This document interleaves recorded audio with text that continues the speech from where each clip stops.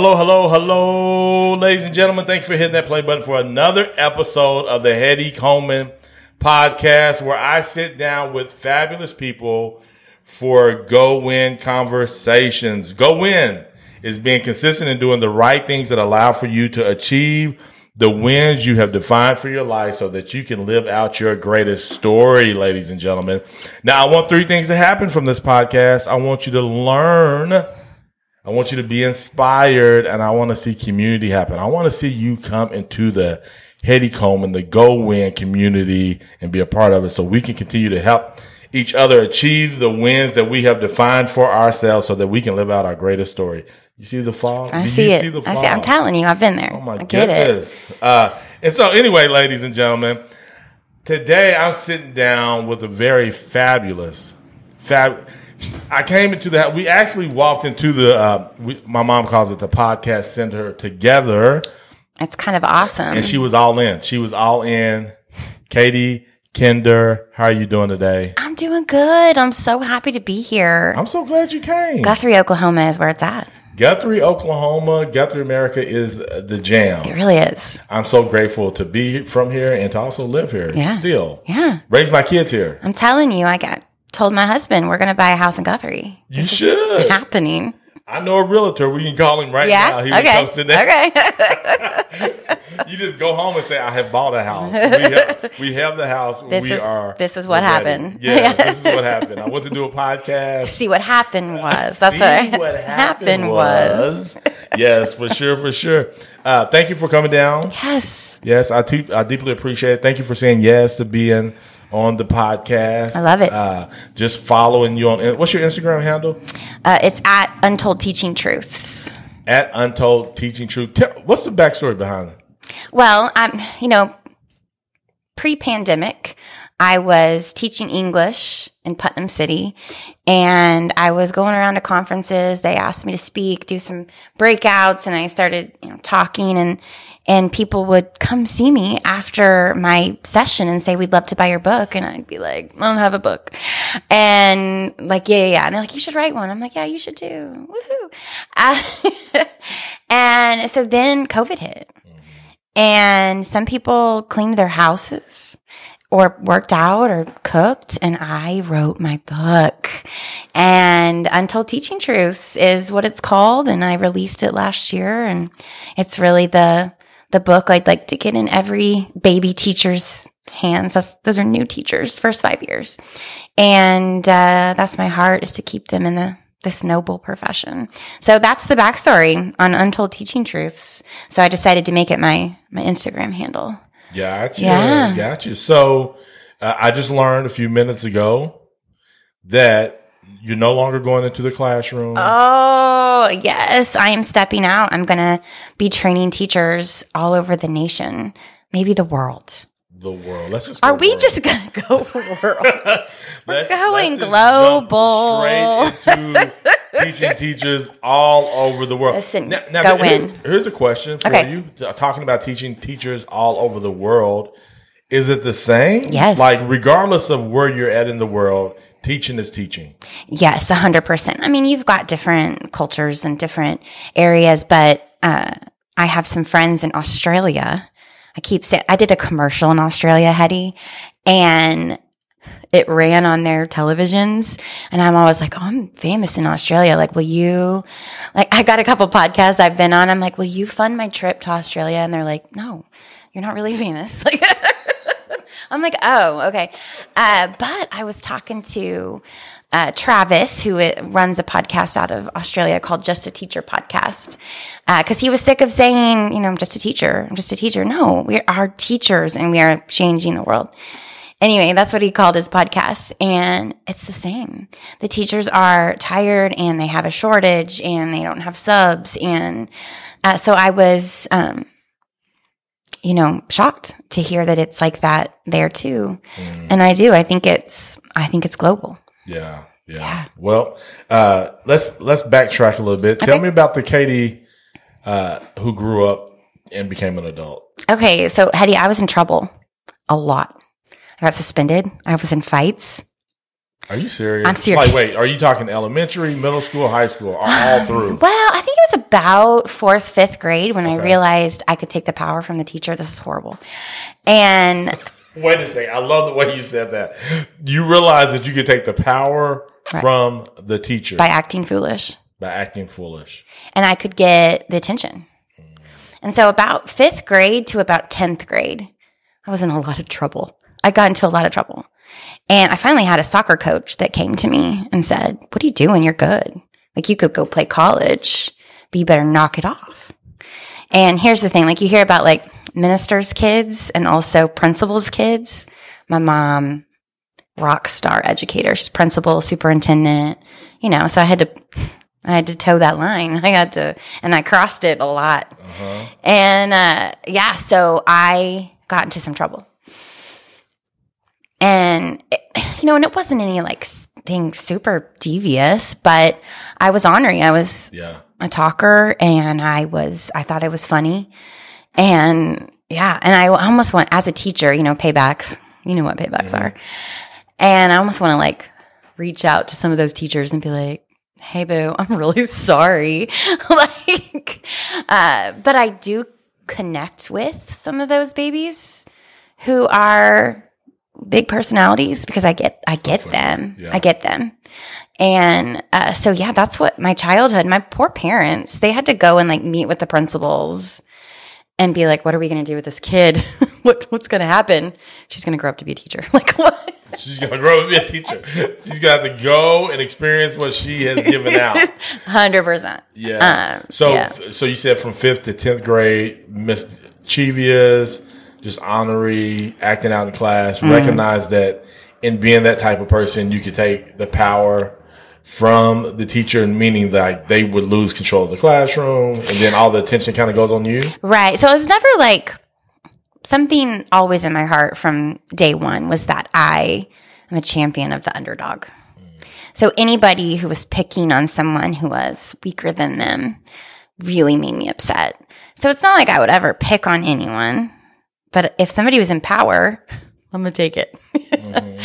And that's kind of what I did to some of my teachers. My strong teachers, I couldn't take their power. Yeah. Right? Yeah. And, I remember having an English teacher, Miss Staley, and it was 9th grade, and they want to have this conversation with my parents and all of my teachers. My math teacher was mad at me because I kept spelling her name wrong on purpose in the top. She said, this is how you fill out a paper. You put your name, and you put the period name, and you put my name. And if you don't spell my name right, I'm going to take 5 points off. So I thought that was funny. And so I misspelled it every single time on purpose. And so here come my parents, and they're in their power suits, and my mom's a principal, and my dad's a high-powered executive at Southwestern Bell Yellow Pages, which is no longer a thing. Wow. Yellow Pages. And now, where were y'all at? We're in Tulsa. We're in Broken Arrow. Okay, Broken Arrow. Okay. Yeah, and so here we sat around this table, and I had my English teacher. And everybody went around and says, she does this in my class. She does this in my class. She spells my name wrong. And my English teacher was just like, I love her. And my mom said, that's it. I'm not telling you to love our kid. I'm telling you to act like you love her. Right? And I did. I worked hard for the teachers that I knew loved me. Or at least acted like that. Or at least pretended. Least pretended that they loved you. So out of that comes 10th grade. Soccer coach comes to you. What are you doing? Coach Kinzer. What did that look like moving forward from there? Well, I always maintained a pretty good GPA, regardless of that was an expectation in my home. If I wanted to hang out with friends or do the things that I loved, which was to play soccer, and so A's and B's. And so, when they pull up her grades, it's not like she's failing. Yeah. She's just ornery and won't stop talking. And so I became a captain, Broken Arrow, state champs, take state, 1998. Did you really? Should I wear my... Yes. You should have worn your ring. I should have worn it. You didn't have a ring? No, I have a ring. I don't know where it is. That's upsetting. I'm going to find it when I get home. And... yeah. And then I went to the University of Oklahoma. I did not play soccer. And why didn't you play soccer? Well, I thought I was better than I was. I mean, I got a couple of offers from some small universities, Evergreen State College for Women. I just wasn't going to go there. Okay. God, I bet they're wonderful. I should have. But I'm very grateful that I didn't, because I met my husband at OU. We have our 2 babies and just had a great time, Boomer Sooner. And then I went into the workforce and I decided that I didn't want to be my mom, this educational rock star who fed communities and had a community school and was on the news all the time. And I was living in her light and her shadow. So I was like, I'm not a teacher, like petulant, like, ugh. And I went to OU. I got my public relations degree and I started working, and I didn't hate it. I didn't love it. And I was working for a Muscular Dystrophy Association. Once a month, we got to work with the DECA kids. And for 2 years, my heart would pitter-pat when I pulled up to a school, like, oh my gosh, this is where I'm supposed to be. And it took me 2 full years to tell my mom. She was not gracious. She was like, you're grounded. I was 25. She's like, give me your keys. I'm just kidding. And I went back and I stepped into the classroom, Putnam City High School, freshman English, and I loved it. It's exactly where I was supposed to be. So you spent all of your time in Putnam City? No, I had a brief stint in another district. Okay.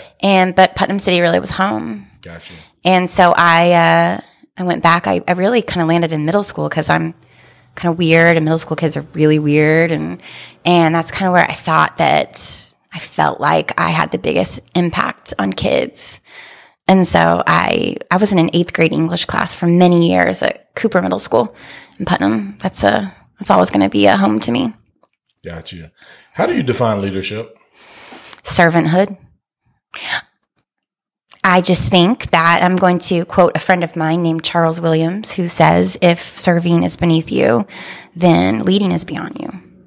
And I think be leery of people who are leading from above and not serving and not doing the things that it takes to make sure a school building or a business, or like, you are in servanthood to people when you are the boss. You know, if I walk into a classroom, those babies sitting in front of me, I'm serving them. I love them. I'm not their friend, but I am going to give it my all every day. I'm going to drop that mic. I'm going to bring the same energy to first hour that I'm going to bring to 7th, because our kids deserve that. So that's what leadership means to me. It's to serve the people. Who have you seen lead in that way well? Like, who set some good examples for you? And can you share any stories? Sure. I've had a couple of leaders that they've been hard to work for. And I understand too, like, I end up feeling sorry for them because it came from their own insecurities, right? But I started working for a man named Mark Lebsack. And he's not even on social media or Twitter or anything. I can't even tag him in this when this drops. Okay, that's how you know, like, I'm not going to gain anything. We're going to email him. Send him the link. I worked for Mark Lebsack, and he was principal at Cooper, and he hired me over there. And he just, people first. You knew that you were a person before you were a piece of data, before you were a warm body in a classroom.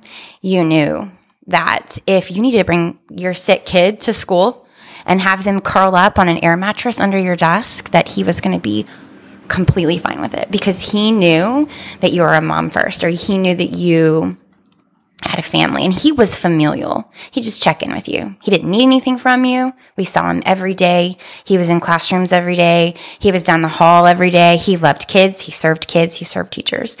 He was a servant leader. And he's over in Mustang now.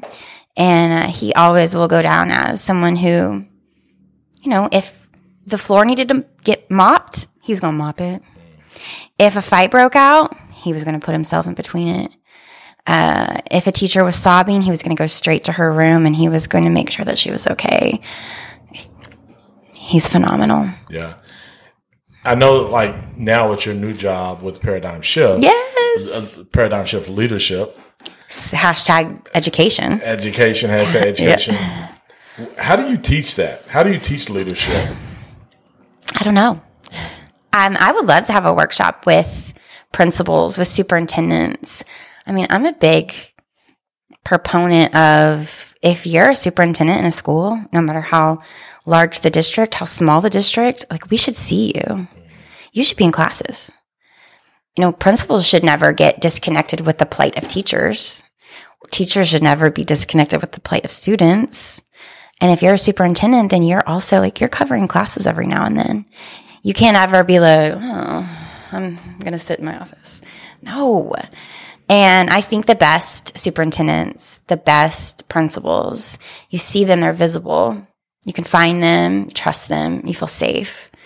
And that's what I would like to see, is that people are stepping in and doing the work. I think that breeds confidence and team. And, you know, little Johnny, who's lost his mind in third hour, if my principal can step in and take on that class, that's where it's at. Yeah. So in looking at leadership from that perspective, kind of showing up, being able to serve people, being where they're at, being in the hallways, I think there should be a book called Hallway Leadership. Taylor Upchurch. Tell me he's writing that book. He's not. But the reason I say that is because I just had him on the podcast. Taylor, let's write the book. The other day. Taylor. And he was talking about being out in the hallways. Like, that was his MO. Right. As a teacher and then also as a principal, now that he's a principal. Yeah. Is being in the hallways, connecting with people, let them know that you're there. Yeah. Creating that trust. Right. They feel safe. Taylor, let's write the book. So one of the things about Mark, you asked me for a story. So there was one of the most, it was back in like 2015, I think. So it's been a second. But one of the most violent fights I ever saw as a teacher. Girls. And they were both vying for power, and I think their parents were hyping them up to fight, and they did. And it was violent, and there was blood, and there was hair everywhere, and by the time we got our kids back in the classroom, like, I was bawling because I loved both the kids. And I went out there, and Mark was out there, my principal, and we were both crying, and we were picking up hair, and we were just devastated. And he got his gloves on, and he was going to wipe up the blood, and he was going to make sure nobody saw it. And that's what I'm talking about. That's the kind of leader, that's the kind of principal you want. Yeah. Yeah. No, that's really good. Okay. Let's go to books. Let's go to books. You've written a book. I've written a book. So evidently you understand the power in a book. Yes. What's a book that has influenced you? I love Adam Welcome's Kids Deserve It. I love Dave Burgess' Teach Like a Pirate. Do you know Dave? No. It really changed my life. You know, I'm alternatively certified. So I didn't go through like a teacher program, right? I learned everything I know on the job. And so when I step into the classroom for the first time, I don't know what I don't know. I'm teaching in rows, and there's like textbook, and there's questions in the back, and it was boring. I didn't know what to do. I was sat on my stool, just like, what's up? You know, it's boring. Yeah. And I start to learn.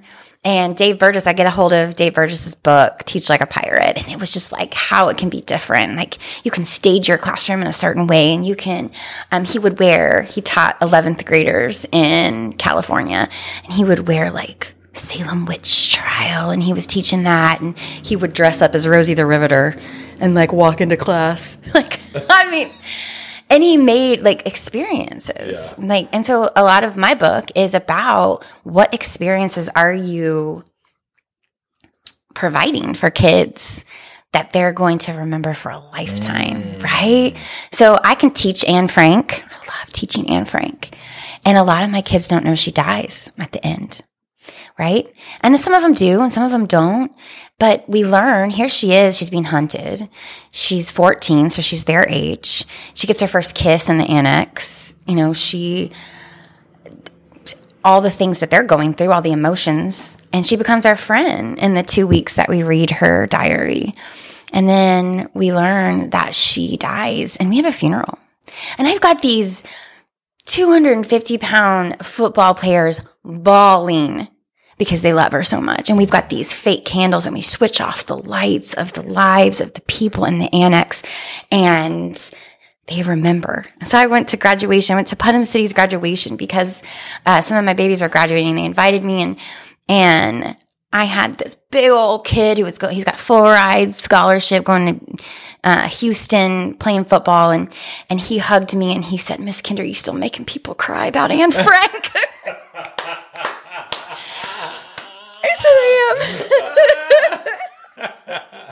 He's all, "Remember that." So they're not going to necessarily remember the gerund phrase that you taught them, but gosh, they're going to remember that. Yeah, that's really good. Yeah. That's so good. So yeah, talking about creating these experiences, when I think about mentorship, it's about sharing your life experiences, right? And how can you pull people into that in such a way that they can walk away with something that they may apply to their own story so they can be great at whatever that is. What does mentorship look like for you? Like, who are some people that have shared their life experience with you to let you get to where you're at? Gosh, I have a mentor who literally saved my life. Like I wouldn't be here and my daughter wouldn't be here and my son wouldn't be here without her. Like she got me to the hospital in a time that she was my mentor teacher at Putnam City High School when I first started. And to spare you all of the medical details, I was pregnant with my daughter. Something was wrong. And I said, "I'm going to go home. Something's wrong. I'm going to go home and take a nap." And she manhandled me into a car and said, "We're going to the hospital." It's like she knew. And she got me to the hospital. And if I would have gotten in my car and tried to go home, I would have bled out internally. I had emergency surgery. She saved the life of me and my daughter. I owe her literally everything.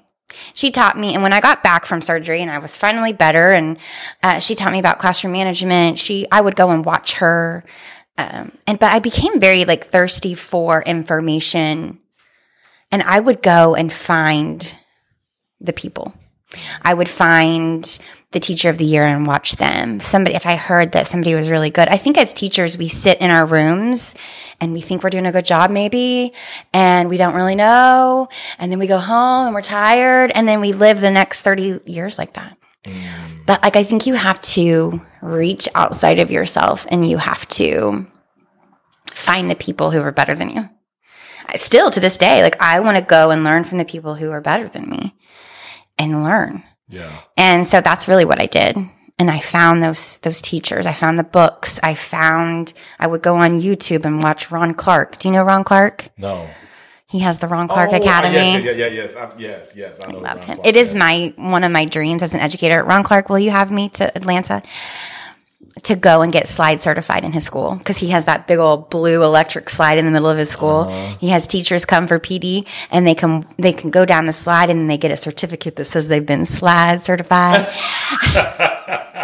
Now, is he a principal or is he?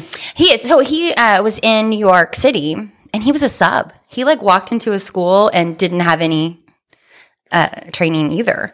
And he became a full-time teacher. He went to Harlem and he was like, "They need teachers in Harlem. I'm going." And he just became the Disney teacher of the year. And he finally was like, I'm going to go start my own school in Atlanta.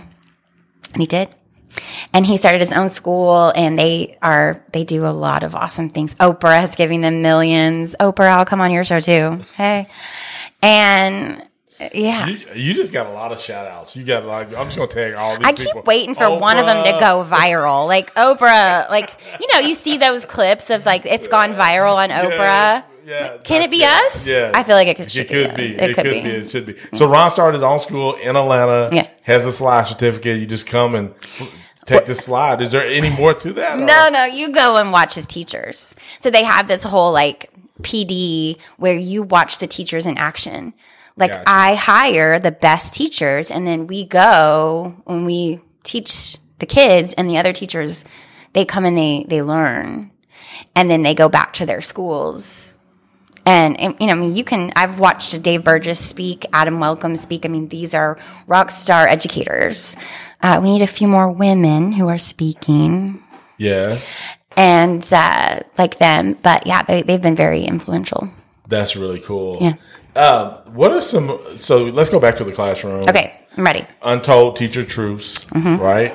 What are some right things that you feel like teachers, baby teachers, should learn to be consistent in order to get through that first 5 years? Because you said it's the first 5 years. 60% are leaving post-COVID in the first 5 years. That's heartbreaking. Yeah. That's not sustainable. Yeah. What are we going to do? I think it's about, if you can't manage them, you can't teach them. The great Kim Campbell said that. She wrote a book of the same name. If you can't manage them, you can't teach them. So if your kids aren't safe in your room, that's number one. You have to have safety. And you don't get buy-in from kids yet. At the first 6-7 weeks, they don't necessarily trust you at first. Right? So you have to that's the time that you are pouring into them. And I like Love and Logic, that book. Have you know about Love and Logic? I mean, it's about like, oh my gosh, I'm so sorry that you're talking while I'm talking. Like, it's very like, and it works with all babies, works with seniors, it works with kindergartners. And gosh, let's do better next time. Or, oh, do you remember that we don't throw a pencil at our friend? I love you. Please don't do it again. Like, very direct with our kids, but also like, this is how it works in here. Because some of our kids come from homes where things are allowed that will never be allowed in the classroom, right? So you have to kind of, bring the class together in almost a family. And that starts with telling them that you love them over and over again until they believe it. And then you can start doing some of the stuff, the gamification, the, blacking out your windows for Halloween and Edgar Allan Poe, or having a funeral for Anne Frank. But first you need to make sure that the kids are safe. Number one, safety. And that's how you sustain with baby teachers. They go in and they don't know what they don't know. And so I think watching the rock stars going in and seeing and taking it and making it for your personality. Like, of course, not every teacher is going to be as weird as I am. And I teach with props. There's a skeleton hand that I have. And we know that engagement goes up by 30% if you greet your kids at the door. That's number one, right? So I have this skeleton hand that I got and I love it. And I give them a little high five when they come in. Or I teach with it and I I love it. Not every teacher is going to be able to, pull that off. They don't feel like they can, but what does work for them? Yeah. What can you do? Yeah. So, that's number one, safety. That's cool. So you said engagement goes up by 30%. Even if you're boring. 30. Just by greeting them at the door. Hello. Oh, yeah, and you're the professional greeter. You start using that. That is fact. The engagement at your event goes up 30% just by having a professional greeter. Hire Hetty. Wow. That was hashtag go legit. In. But then you say that. I got a list of, as you're talking, I'm thinking about, I have a list of maybe 30 teachers here that I asked them, what is the right thing to be consistent in order to achieve the win of being the greatest teacher imaginable? This is the thing I sent out to all of my teachers, right? Yeah. Okay. Yeah. So, but none of them say greet at the door. That's upsetting. Maybe it's like so trivial that you're like even if I'm let's say I'm getting some tea from one of my teacher besties. I don't care how big that tea is. That's the gossip. That's the 411, everyone. I'm trying to stay up with kid vernacular. Oh, so if you're sipping the tea, you don't know that? No, I didn't know that. My kids have never sipping the tea. If you're sipping the tea, you're getting the gossip. If you're sipping the tea is getting the gossip. Hetty, we need to do a whole podcast on kid vernacular. What else? Well, okay, let's go back to, we'll come back to that, okay? Okay, so if you're spilling the tea, you're giving the gossip. So let's say I'm getting the best tea in the world. Don't act like you knew that, Mom. Okay. Hetty's mom is right over there. We're best friends. Yeah, right? Okay. So, what's the tea, girl? Uh-huh. Okay. And so I don't care if you're getting the best tea in the school. Your kids are coming, you say, hey, I gotta go. because you don't want them to just come into your classroom without them knowing that you're there and you're saying hello and that you love them and that you're like, what's up? Yeah. And maybe they're going to, like middle schoolers, they're like petulant, like, oh, Miss Kinder, you do too much, right? But secretly, they love it. Yeah. And they want you to know that you're there every day, right? Like if I'm sick for a couple of days and then I'm back, you can almost see them like, oh, where are you at? I'm like, I'm sorry, I ate the Target sushi and I got sick. Don't eat the Target sushi. Well, some of it's good, but take your drink. Go ahead. I'm gonna.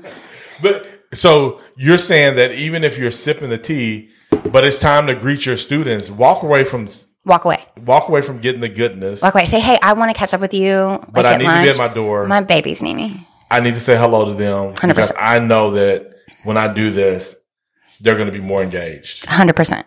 Wow. 30%. Even if you are opening up the textbook and reading out, popcorn reading, which is a horrible practice. Don't ever do it. Popcorn reading and then answering the questions out of the book, your engagement goes up by 30% if you greet your kids at the door. So this also goes back to our hallway leadership book. Because really, Taylor, you're in the hallway as they're coming in, you're greeting them, high-fiving them, whatever that may look like. Yes. Now, does this work even if you bring in a greeter to greet your students and you're in the class? So now listen, you're going to double greet them. This is what we're going to do. So, like maybe it goes up by 60%? Like we double. Let's just put it in the book. I'm greeting them as they're coming in, high-fiving them. Yeah. Miss Kinder is in the classroom. Skeleton hand somewhere, like walking around as they're getting there, going to their seat. You're walking over to them, high-fiving them. Yeah. Let's just put it out there.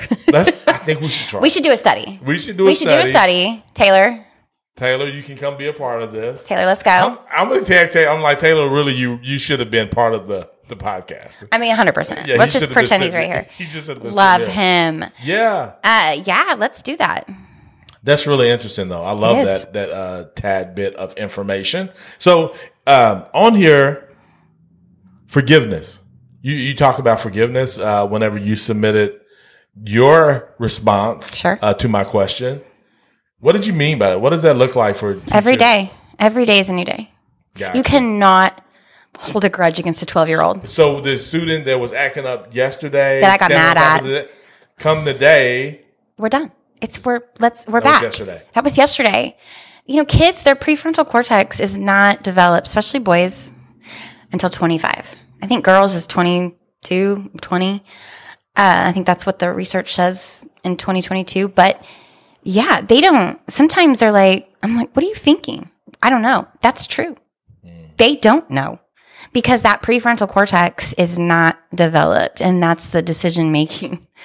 And so, yeah, and I'm passionate. You can see that about me. I'm passionate about teachers and kids and school and how can we make it better? And sometimes that passion can come out in anger. That is one of my weaknesses.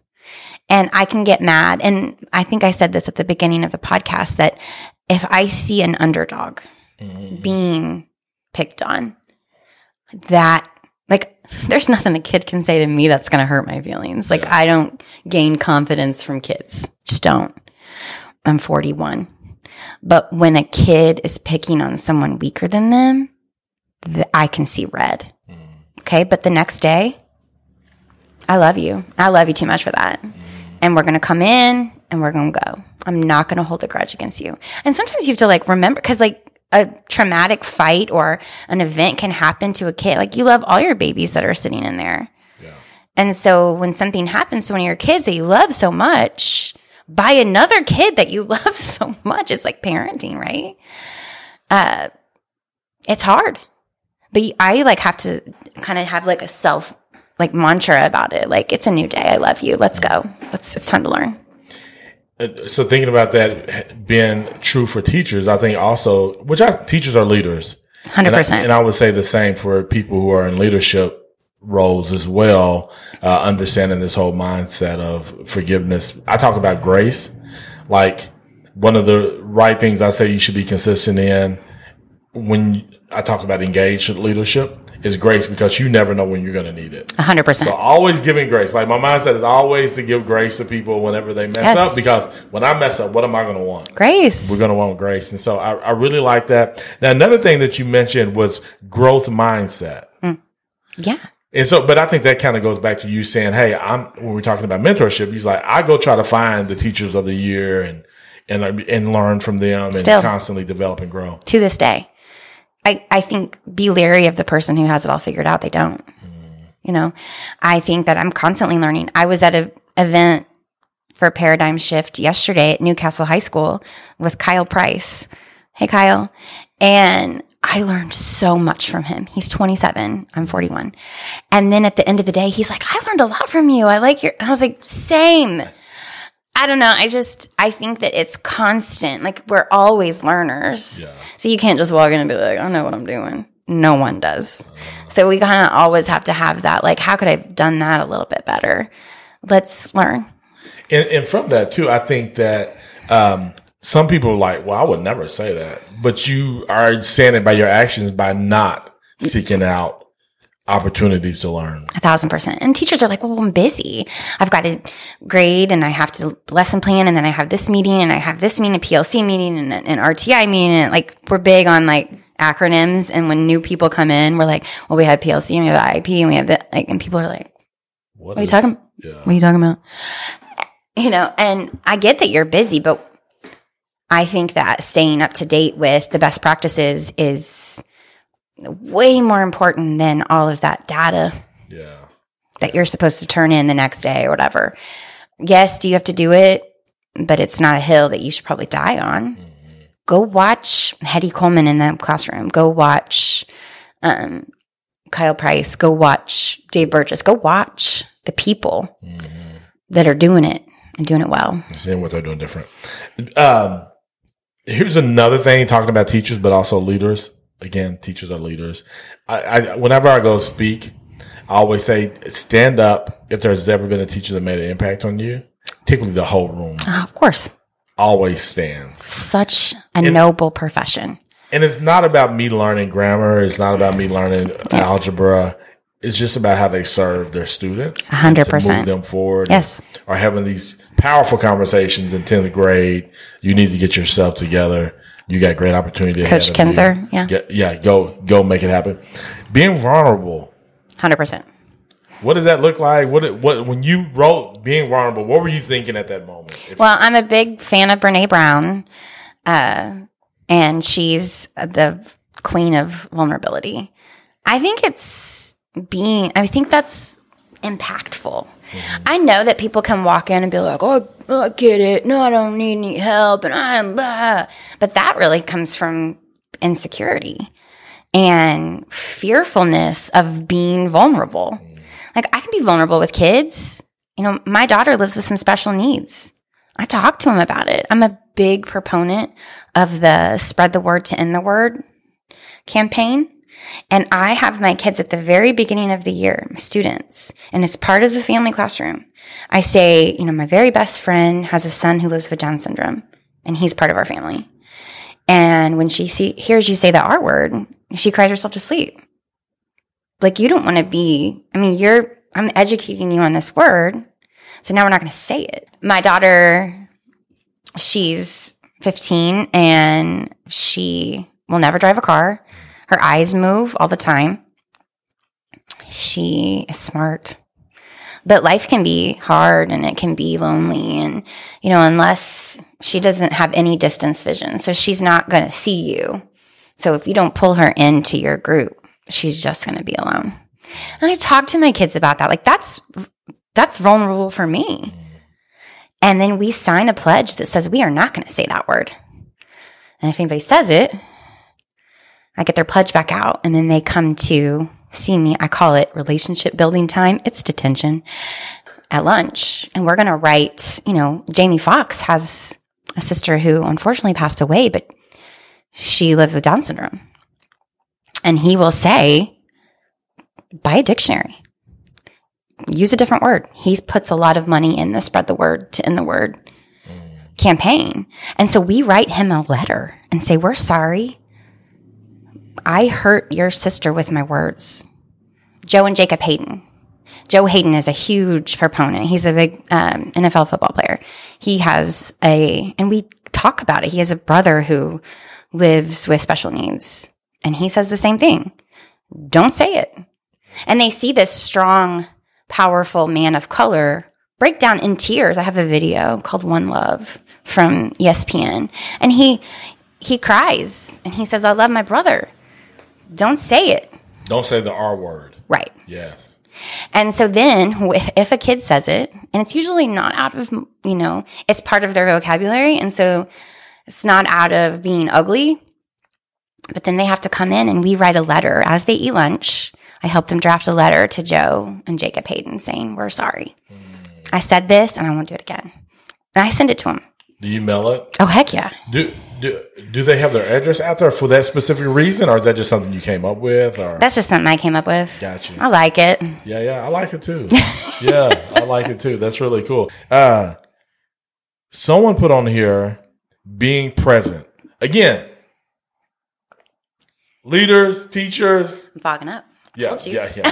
You're doing a really good job too. You're doing much better than me. But being present. Is that hard for teachers? Yes. Because you have so much going on. So much.